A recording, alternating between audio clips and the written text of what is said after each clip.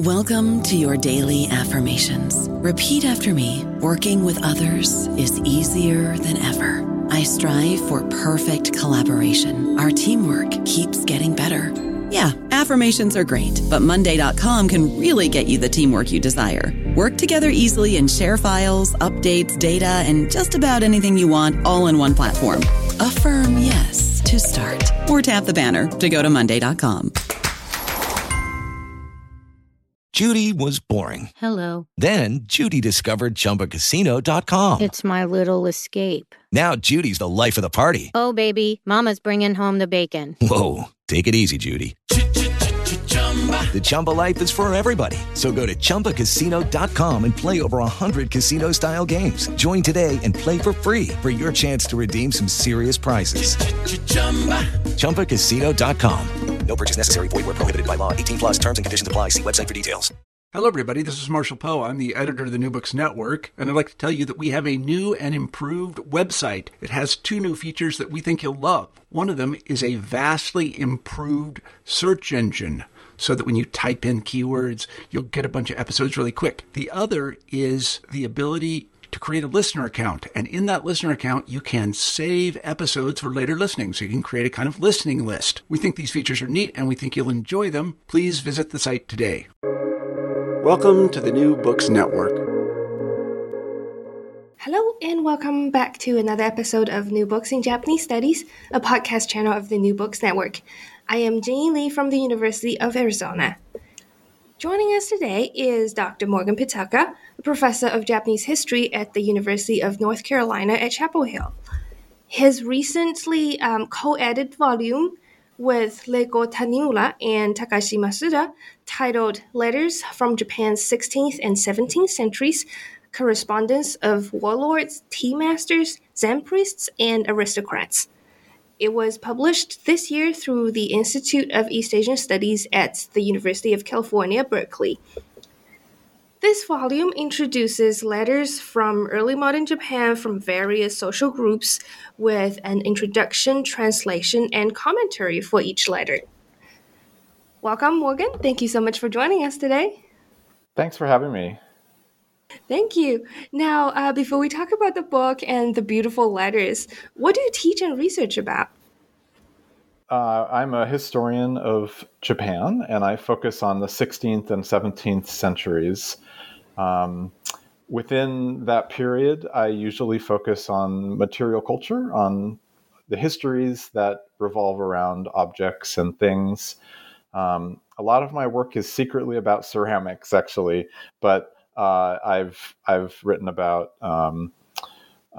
the tea ceremony, samurai, cities, and now I'm working on environmental history. But through all of those themes, I'm interested really in material culture, and I'm also very lucky to get to teach those topics. So I teach surveys in ancient, medieval, and early modern Japanese history, and graduate courses in a whole range of topics in Asian studies. Wonderful. I absolutely loved your first book, which was also featured a couple years ago on our channel. So if anyone's interested, make sure to check that out. So what brought you and the other 2 co-authors together to work on this volume?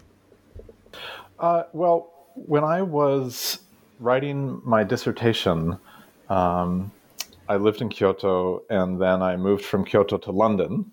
And in London, I got to know Tanimura Reiko, who's a cultural historian of Japan who focuses on the history of tea, and more recently has also done research on the history of women and the history of early modern manuscripts. She was living in London at the time and working on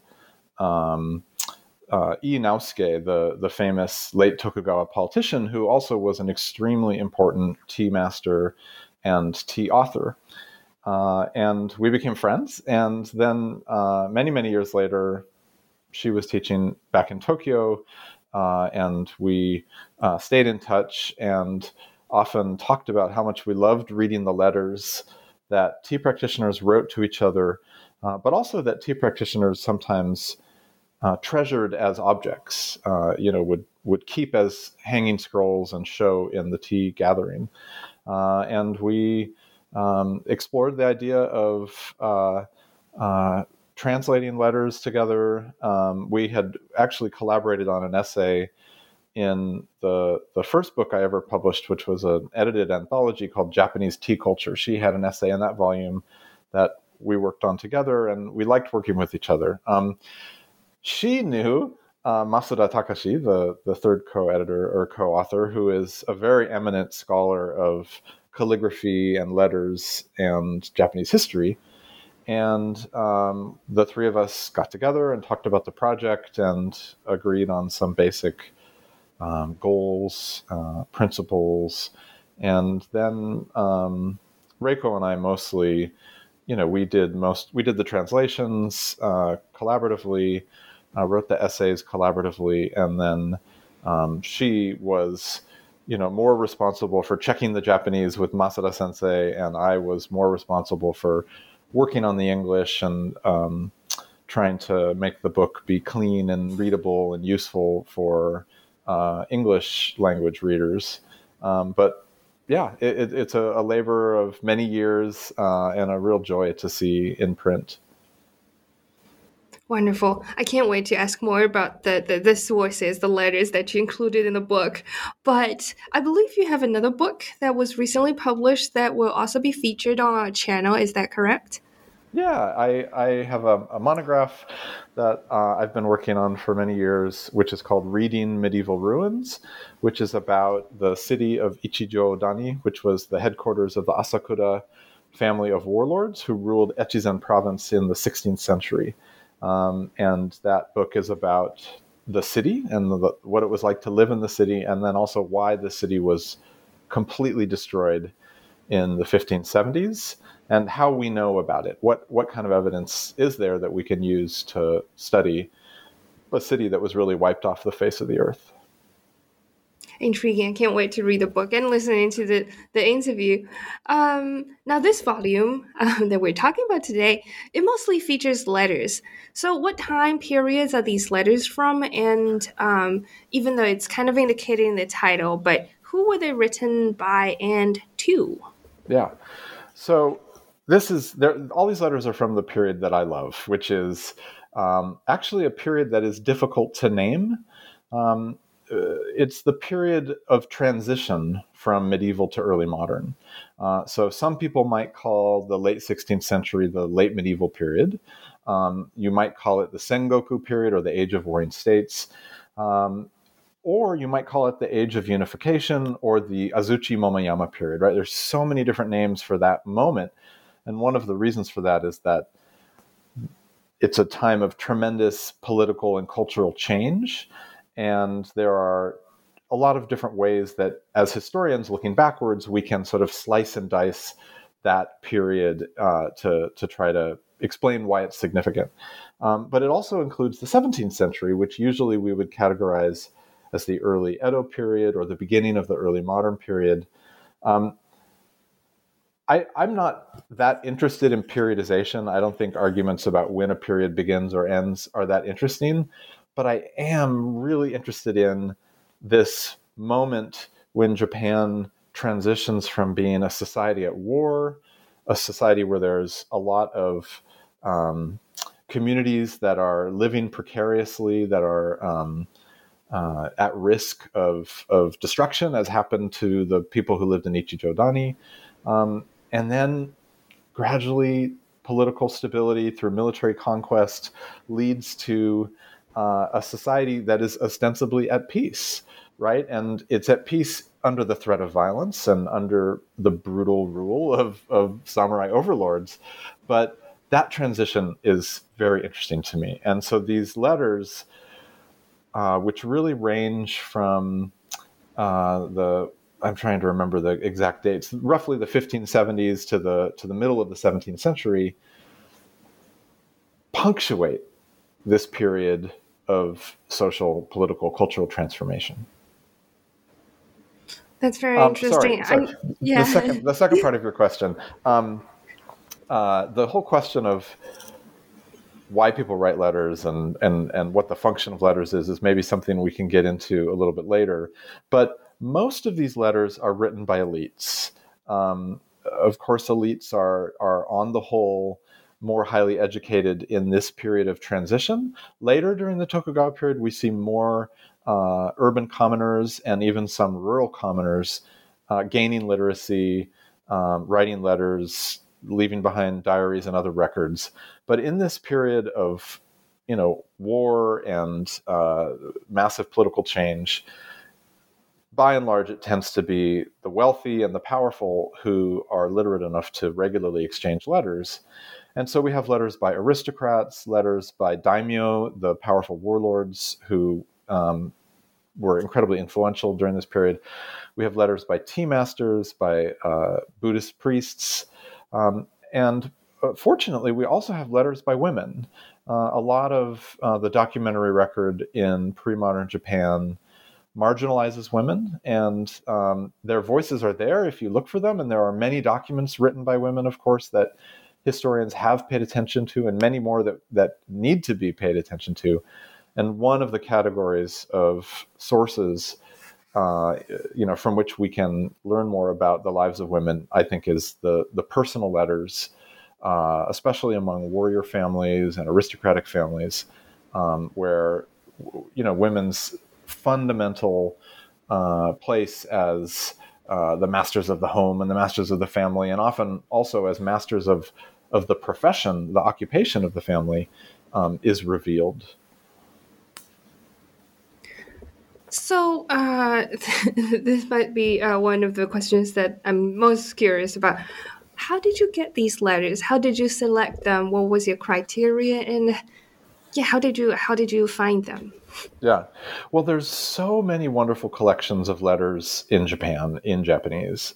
There is almost a kind of industry of, which I'm very thankful for. I don't call it an industry in a demeaning way, but there's a sort of an industry of writing books about how to read primary sources in Japanese, how to understand the past through looking at documents. Sometimes they teach you how to look at an original handwritten document. Other times they give you the transcribed modern textual version, right? The Katsuji version, or even the version in modern Japanese.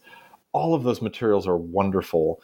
And in, one of the fields that I have done a lot of research, the history of the tea ceremony in particular, there are many guides and many collections of historical materials, because one of the fundamental skills you need to have to be an active tea practitioner is, when you enter the tea room or the tea hut, you turn to the tokonoma, the decorative alcove, and you're confronted by a kakemono, a hanging scroll. And sometimes the hanging scroll is a painting. It might have an image of Bodhidharma or something, but often it is a work of calligraphy. Sometimes it's even a letter. And so being able to kind of take a stab at reading it, or at saying, oh, I think this letter mentions the cherry blossoms, or to kind of, or, oh, I recognize this is a 4-character phrase from Zen Buddhism or something like that, is a mark of your engagement with tea culture, your sophistication, your education. And a lot of tea practitioners really devote themselves to trying to do this difficult task of reading these documents. So Reiko is also a historian of tea culture, and Masuda Sensei also, in his work on the history of letters, the history of calligraphy, has been deeply involved in the history of the tea ceremony. So I think in some ways our interest in this culture of letter writing and in the particular letters we ended up selecting came from our focus on tea culture. I actually think the tea ceremony is a kind of, it's almost like an engine of history. It generates meaning, it generates documents and objects. It's a tremendous repository for studying culture in the past. And so we looked to collections of letters. Some of these letters previously have appeared in Masuda Takashi's studies of calligraphy and of letters. And in fact, a number of them are objects that he collected. And so one of the means by which we were able to get all these wonderful images of the originals was through the owners. In some cases, Masuda Sensei, and in other cases, people who he knows. One of the letters is in the Tokyo National Museum. So that sort of network of tea practitioners and tea historians, I think, was really key for us in putting this volume together. Fascinating. And I really love that in the book, in the beginning, in the several introductions, there is this beautiful kind of introduction or explanation of the history of letter writing in Japan. So for our listeners who might not be familiar with this topic, you just mentioned letters among tea masters and letters being written by mostly elites, and that nowadays they're perceived to have this close connection with calligraphy. So what are some important facts about writing, receiving, and I suppose preserving letters in medieval Japan so that we get to see these beautiful letters nowadays? Yeah. So, well, letters were, of course,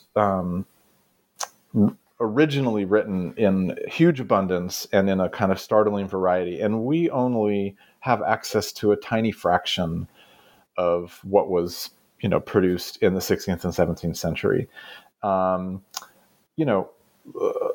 People would write letters for all kinds of reasons. Some letters are written as official government documents, right? So letters that have the red seal of Toyotomi Hideyoshi or the shogun, these are edicts essentially. They're official political proclamations. But then there are also private letters that are sent between family members, between friends, in Japan, there's quite a lot of attention paid to distinguishing between different types of letters.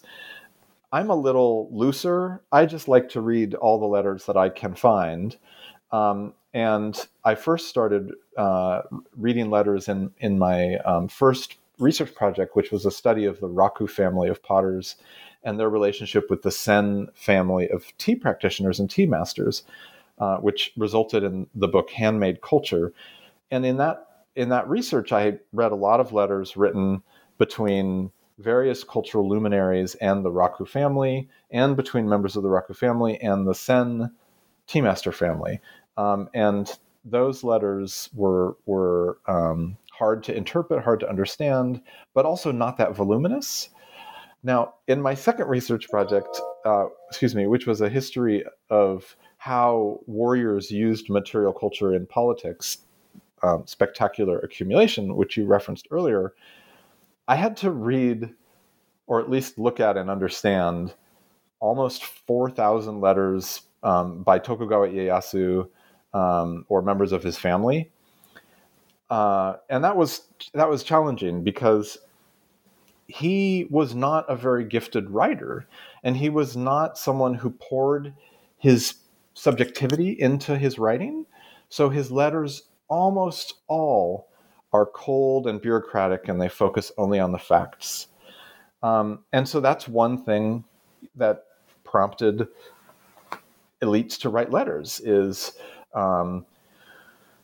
verification of relationships, statements of intent, questions about plans. One of the really interesting instances of letter writing in the history of Tokugawa Ieyasu is that in the months before the Battle of Sekigahara in 1600, which many think is one of the most important conflicts in Japanese history, Ieyasu was writing dozens of letters a day.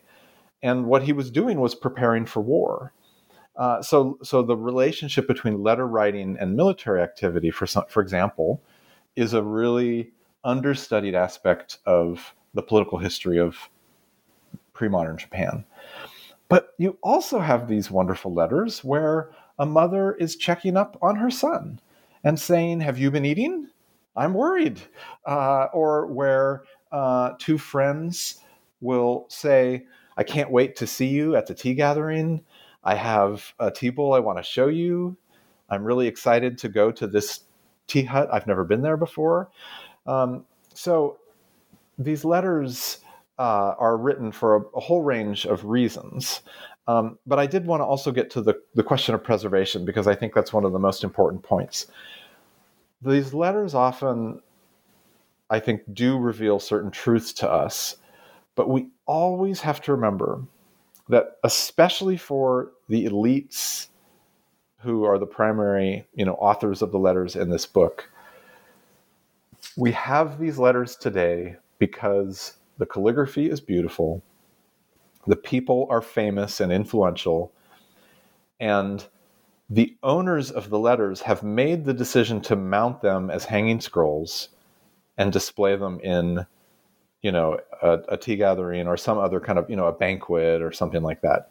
So they have become museum pieces in a sense, right? They have been edited out of the historical record in an entirely unnatural way that represents the agency and the cultural vision of the collectors of the letters. But it does not show us the worldview or the range of activities of the authors. So we only can use these letters very carefully, because let's say, Takeda Shingen wrote 10,000 letters in his career. We have ended up with a few hundred.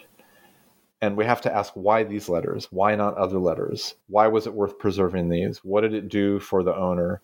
And what might those letters that we don't have anymore have said? Documents in which you brag about how many people you killed on the battlefield, those tend not to be preserved, because you don't want to read that in the tea gathering.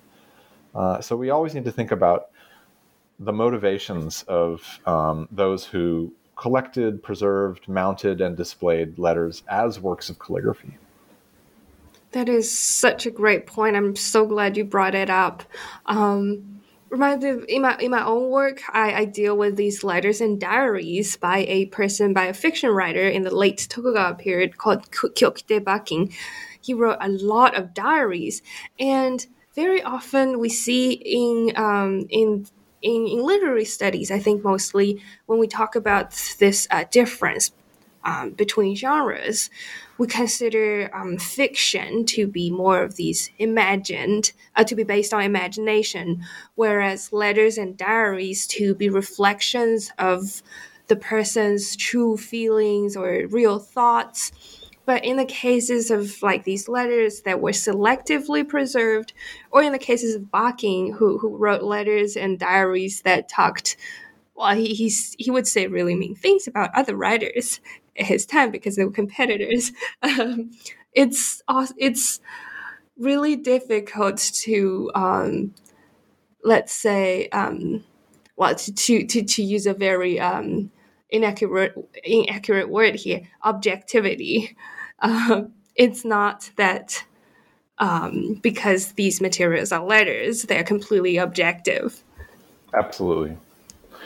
Yes, I'm really glad. Yeah, the book is mentioned in this. Now, all the letters in this volume are provided with a copy of the original document, transcription, translation, and very careful commentary. Now, when we look at these letters, some look like they were written in drastically different styles. Some look like they're beautiful calligraphy pieces. Some look completely unrecognizable to me. So can you tell us a bit about the format, styles, and fonts of medieval Japanese letters? Sure. Well, yes and no. I'm not actually an expert in calligraphy, and I definitely rely very heavily on my Kuzushiji Jiten when I'm reading these types of materials, looking up every broken character, trying to figure out, is it this stroke or that stroke? The whole culture of writing in a very abbreviated way in the kind of grass script of medieval and early modern Japan is a fascinating aspect of elite culture. So sometimes an author who was self-aware of his or her reputation as a calligrapher would put brush to paper very deliberately, and I think sort of self-consciously, thinking, a little bit like someone like the poet Basho would write a poem knowing that becomes a kind of treasure, right? You're leaving a gift in a sense. I think some of the letter authors in this book who were famed for their calligraphy had that kind of awareness, and on some occasions would very deliberately craft, the letter to be visually beautiful as well as to convey meaning and content. But other times, these authors were writing in a hurry. And one of the things that's so fun, I think, about the content of these letters is that you can feel time passing, right? When you read the letters, you can feel the letter authors will say things like, "I heard that you were ill recently, so I'm sending you this medicine," right? So you can feel the passage of time of two people who live apart, and news travels from one to the other through friends, through pages who are sent in person, or through letters that are delivered by hand. And then that person reacts and says, "I want to help, so I'm going to send this medicine back, and I'm going to send this quick letter that I've hastily scribbled on this piece of paper and folded to go with the messenger and with the medicine." I feel like you can feel some of that urgency in some of these letters. And I think that's part of what makes them very powerful. But it also means that the variety of brushwork is sort of startling. The letters that are the most consistent, I guess I would say, are those written by the most elite members of this anthology. So the Empress Tofgumonin, for example, or the warrior and tea master and garden designer Kobori Enshu. The letters that are written by the two members of the Konoe family in this volume. These types of materials, your hand, your brushwork is a representation of who you are. And those types of authors tended to take a lot of care, although even they sometimes were in a hurry. And that's something that Masuda Sensei talks about in his essay, his Musings on Letters essay.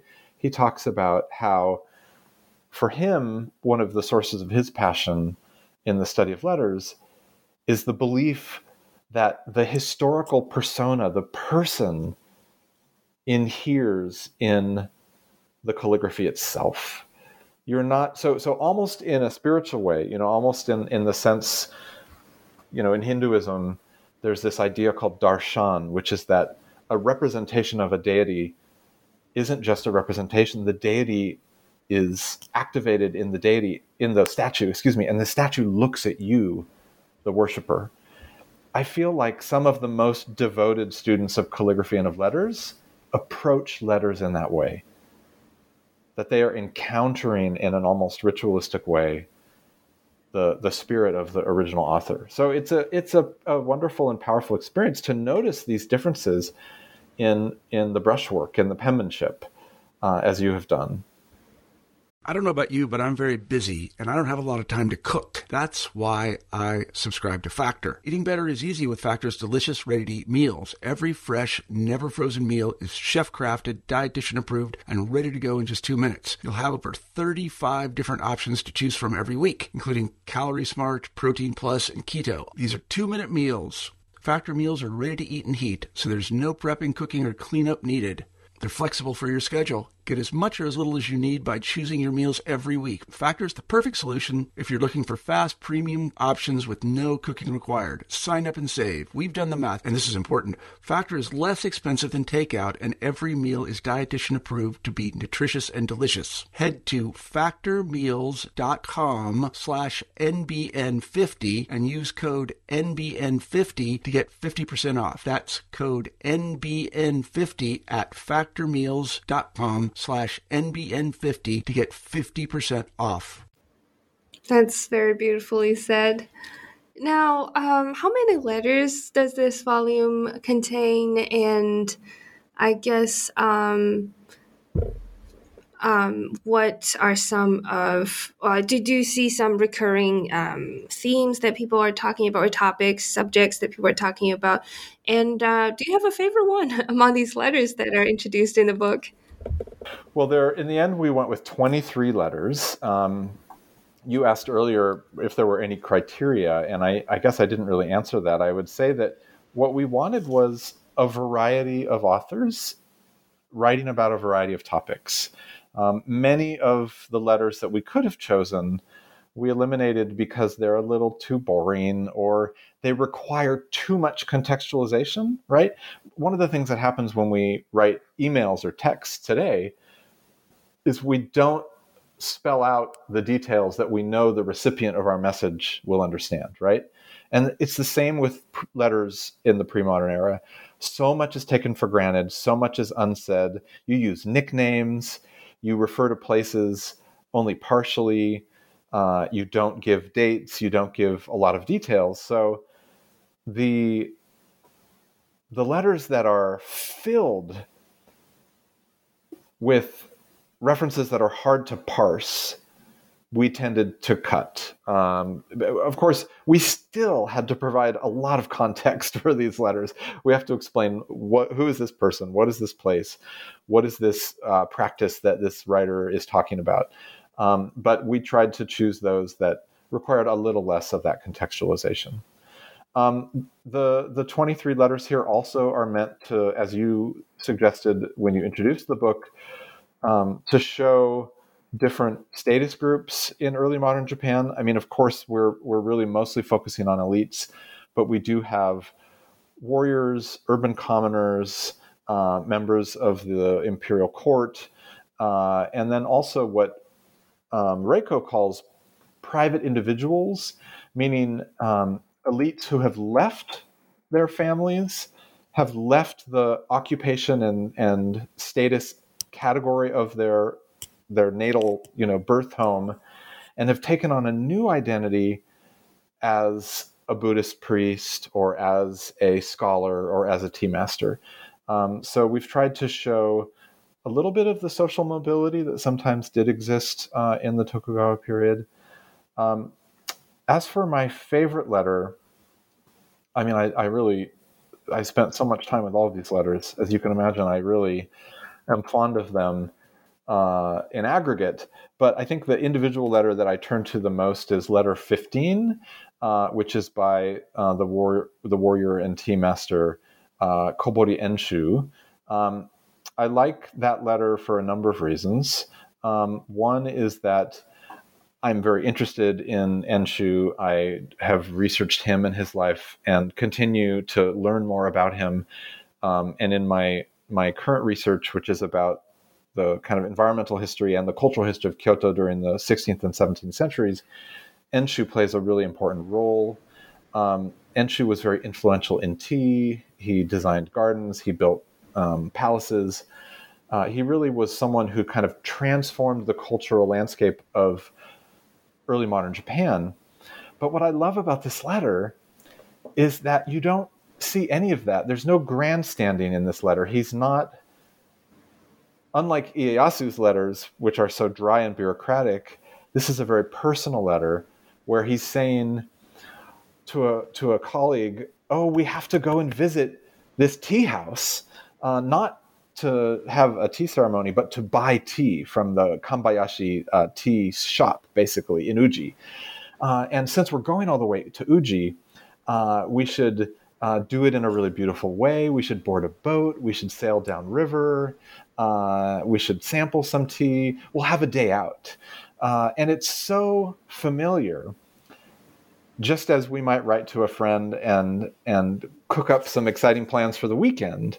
That's what this incredibly influential political and cultural figure from the 17th century is displaying in this letter.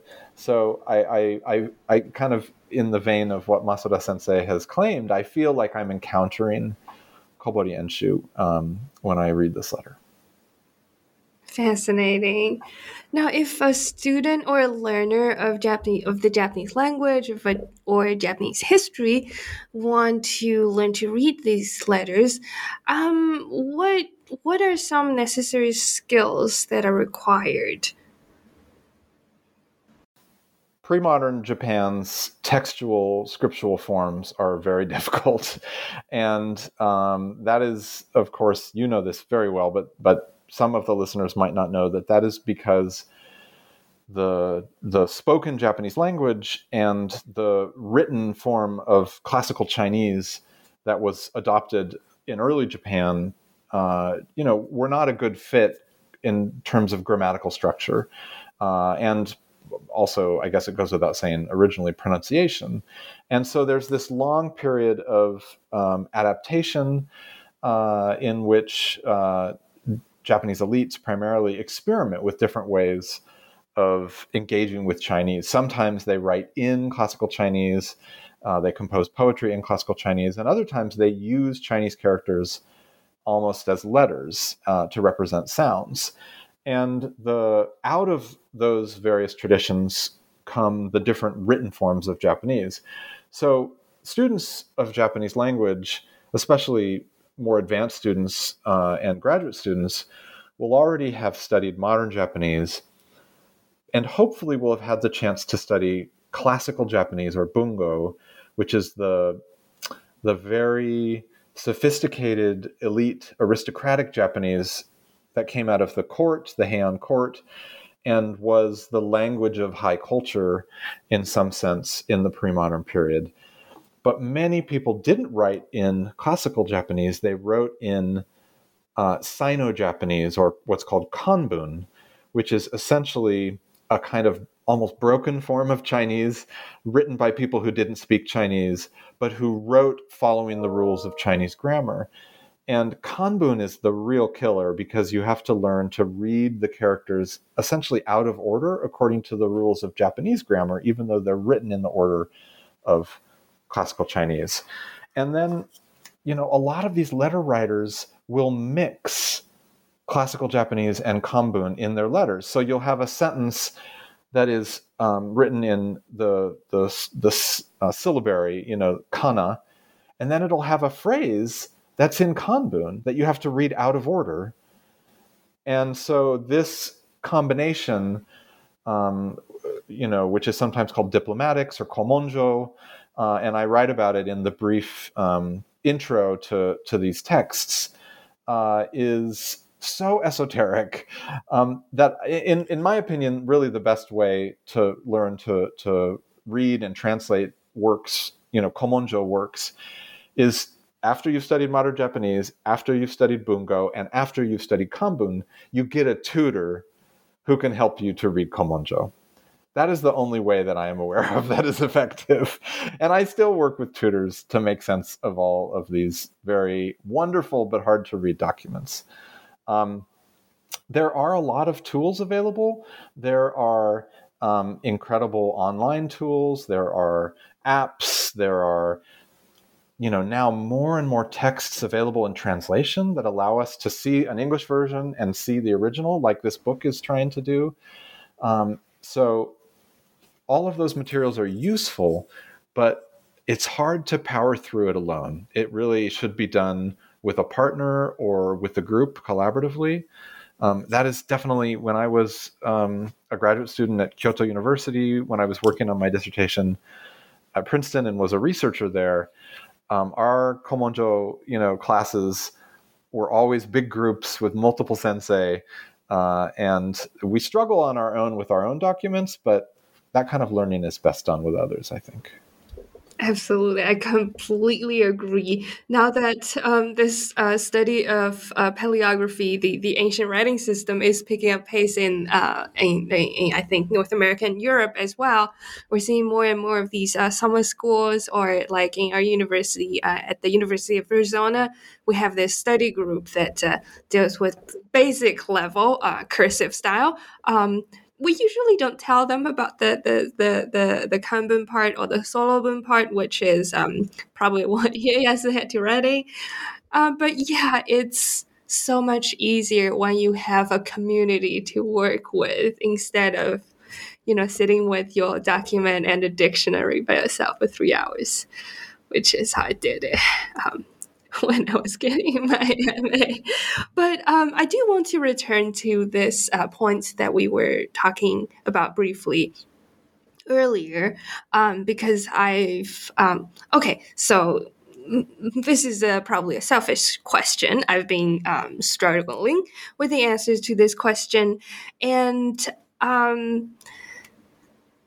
so letters from the pre-modern period, or from the ancient period, early modern period, whatever period, letters are usually categorized as manuscripts or historical materials, and they're seldom used directly in history or literature classes. We might encounter translations or commentaries of letters, but like in this case, in this volume, a book that provides the original document, the transcription, and translation, in my own experience, it's been very rare.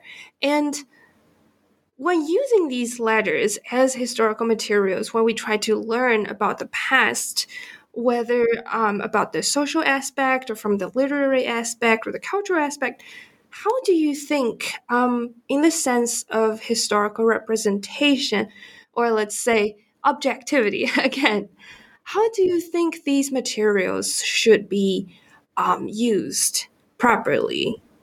So I think Japanese historians actually are incredibly sophisticated and advanced in how they use letters. There usually is initially a survey stage where you attempt to identify the author and the recipient, the date if possible, and then all of the details, as I mentioned before, that might not immediately be understandable on the first attempt to read and transcribe the letter. So when you look at collections of letters that include analysis and interpretation, they'll even have sections, where they'll say, who are the people, what are the places, how did we guess at the date? Because what often happens is the month is given, but not the year or something like that. So there's a stage of determining the facts of the matter, in a sense. But then we always should be suspicious of the claims that are made in the letter, for a number of reasons. One is that people make mistakes, and people, sometimes misrepresent what's happening around them. So we all know that if you have a sibling, you might remember things from your own family history completely differently. So it might be an honest mistake, but there also were people who forged letters. There are people who tried to cause chaos in government by sending a letter that claimed to be from one warrior that wasn't really from that warrior. So there's all kinds of reasons why we have to be skeptical of the claims in a letter. So what historians do is they cross-reference. So, for example, if a letter says that Tokugawa Ieyasu, gave out a distribution of land to a particular vassal, but that's the only record we have of that distribution of land, historians might be a little skeptical. They might say that family forged this after Ieyasu's death to use it as evidence that they were the rightful recipients of the income from that land, right? That kind of thing happens all the time. But if you can find another letter elsewhere that references the same, transfer to the rights of the land, if you can cross-reference it, in other words, with other sources, then in general, historians will think this letter is reliable. The collections of Ieyasu's letters that I referenced before that have something like 3,700 letters, those are the ones that have been vetted by the top scholars of early modern Japan, Tokugawa Ieyasu, many, many, many more were rejected and not included. So a lot of the hard work has been done when you're looking at well-known letters. But if you are working through letters in manuscript form that are from a storehouse that no one has ever looked at before, the best thing to do is to work with Japanese Japanese colleagues who are experts in the local history or the family history or the domainal history of whatever it is you're looking at. Because that cross-referencing is hard to do alone. Again, like learning how to read, Komonjo, this should be a collaborative project. And sometimes, though, even if we doubt the veracity of the claim in a letter, we can still learn something about the person who wrote it. A lot of what Hideyoshi wrote in his letters, I think, it's ambition, it's aspiration. He wanted to rule the world. And so that tells us, reading his letters tells us a lot about his personality. The one other thing I wanted to say is that I think more and more historians of Japan are acknowledging that letters are wonderful sources for the study of the past, both for research and for teaching. This small contribution to the materials available in English, I hope will be useful and fun for students to read. And you can incorporate into classes in all kinds of different ways. But I would also mention Konstantin Vaporus's wonderful volume, Voices of Early Modern Japan, which is a really huge collection of primary sources from the Tokugawa period. And I just saw recently, Jingy, that you were tweeting about Tom Conlon's new wonderful book, Samurai and the Warrior Culture of Japan, which is a big source book with a huge range of primary sources related to the history of the samurai translated into English. And that volume includes many letters that have never been available in English before. So we now are very lucky to be living in a moment when we have access to more and more of these sources in English and hopefully increasingly in the original in Japanese. Definitely, I sure hope so. Well, thank you so much for your time and for this absolutely wonderful conversation. Thanks for your brilliant questions and for reading the book, Jingy. Thank you. I loved the book, and I hope many more students of Japanese or anyone who's interested in the Japanese history will check out this book.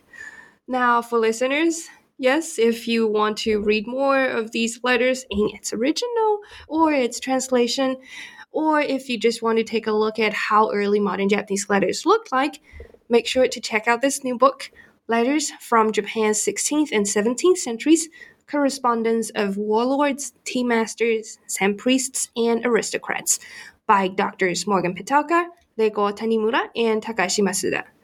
This is Jing Yi from New Books in Japanese Studies, and I will see you soon.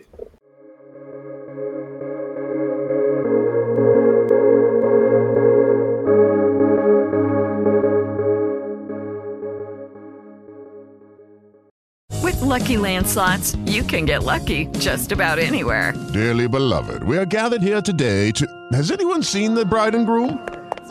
Sorry, we're here. We were getting lucky in the limo and we lost track of time. No, Lucky Land Casino, with cash prizes that add up quicker than a guest registry. In that case, I pronounce you lucky. Play for free at LuckyLandSlots.com. Daily bonuses are waiting. No purchase necessary. Void where prohibited by law. 18+. Terms and conditions apply. See website for details.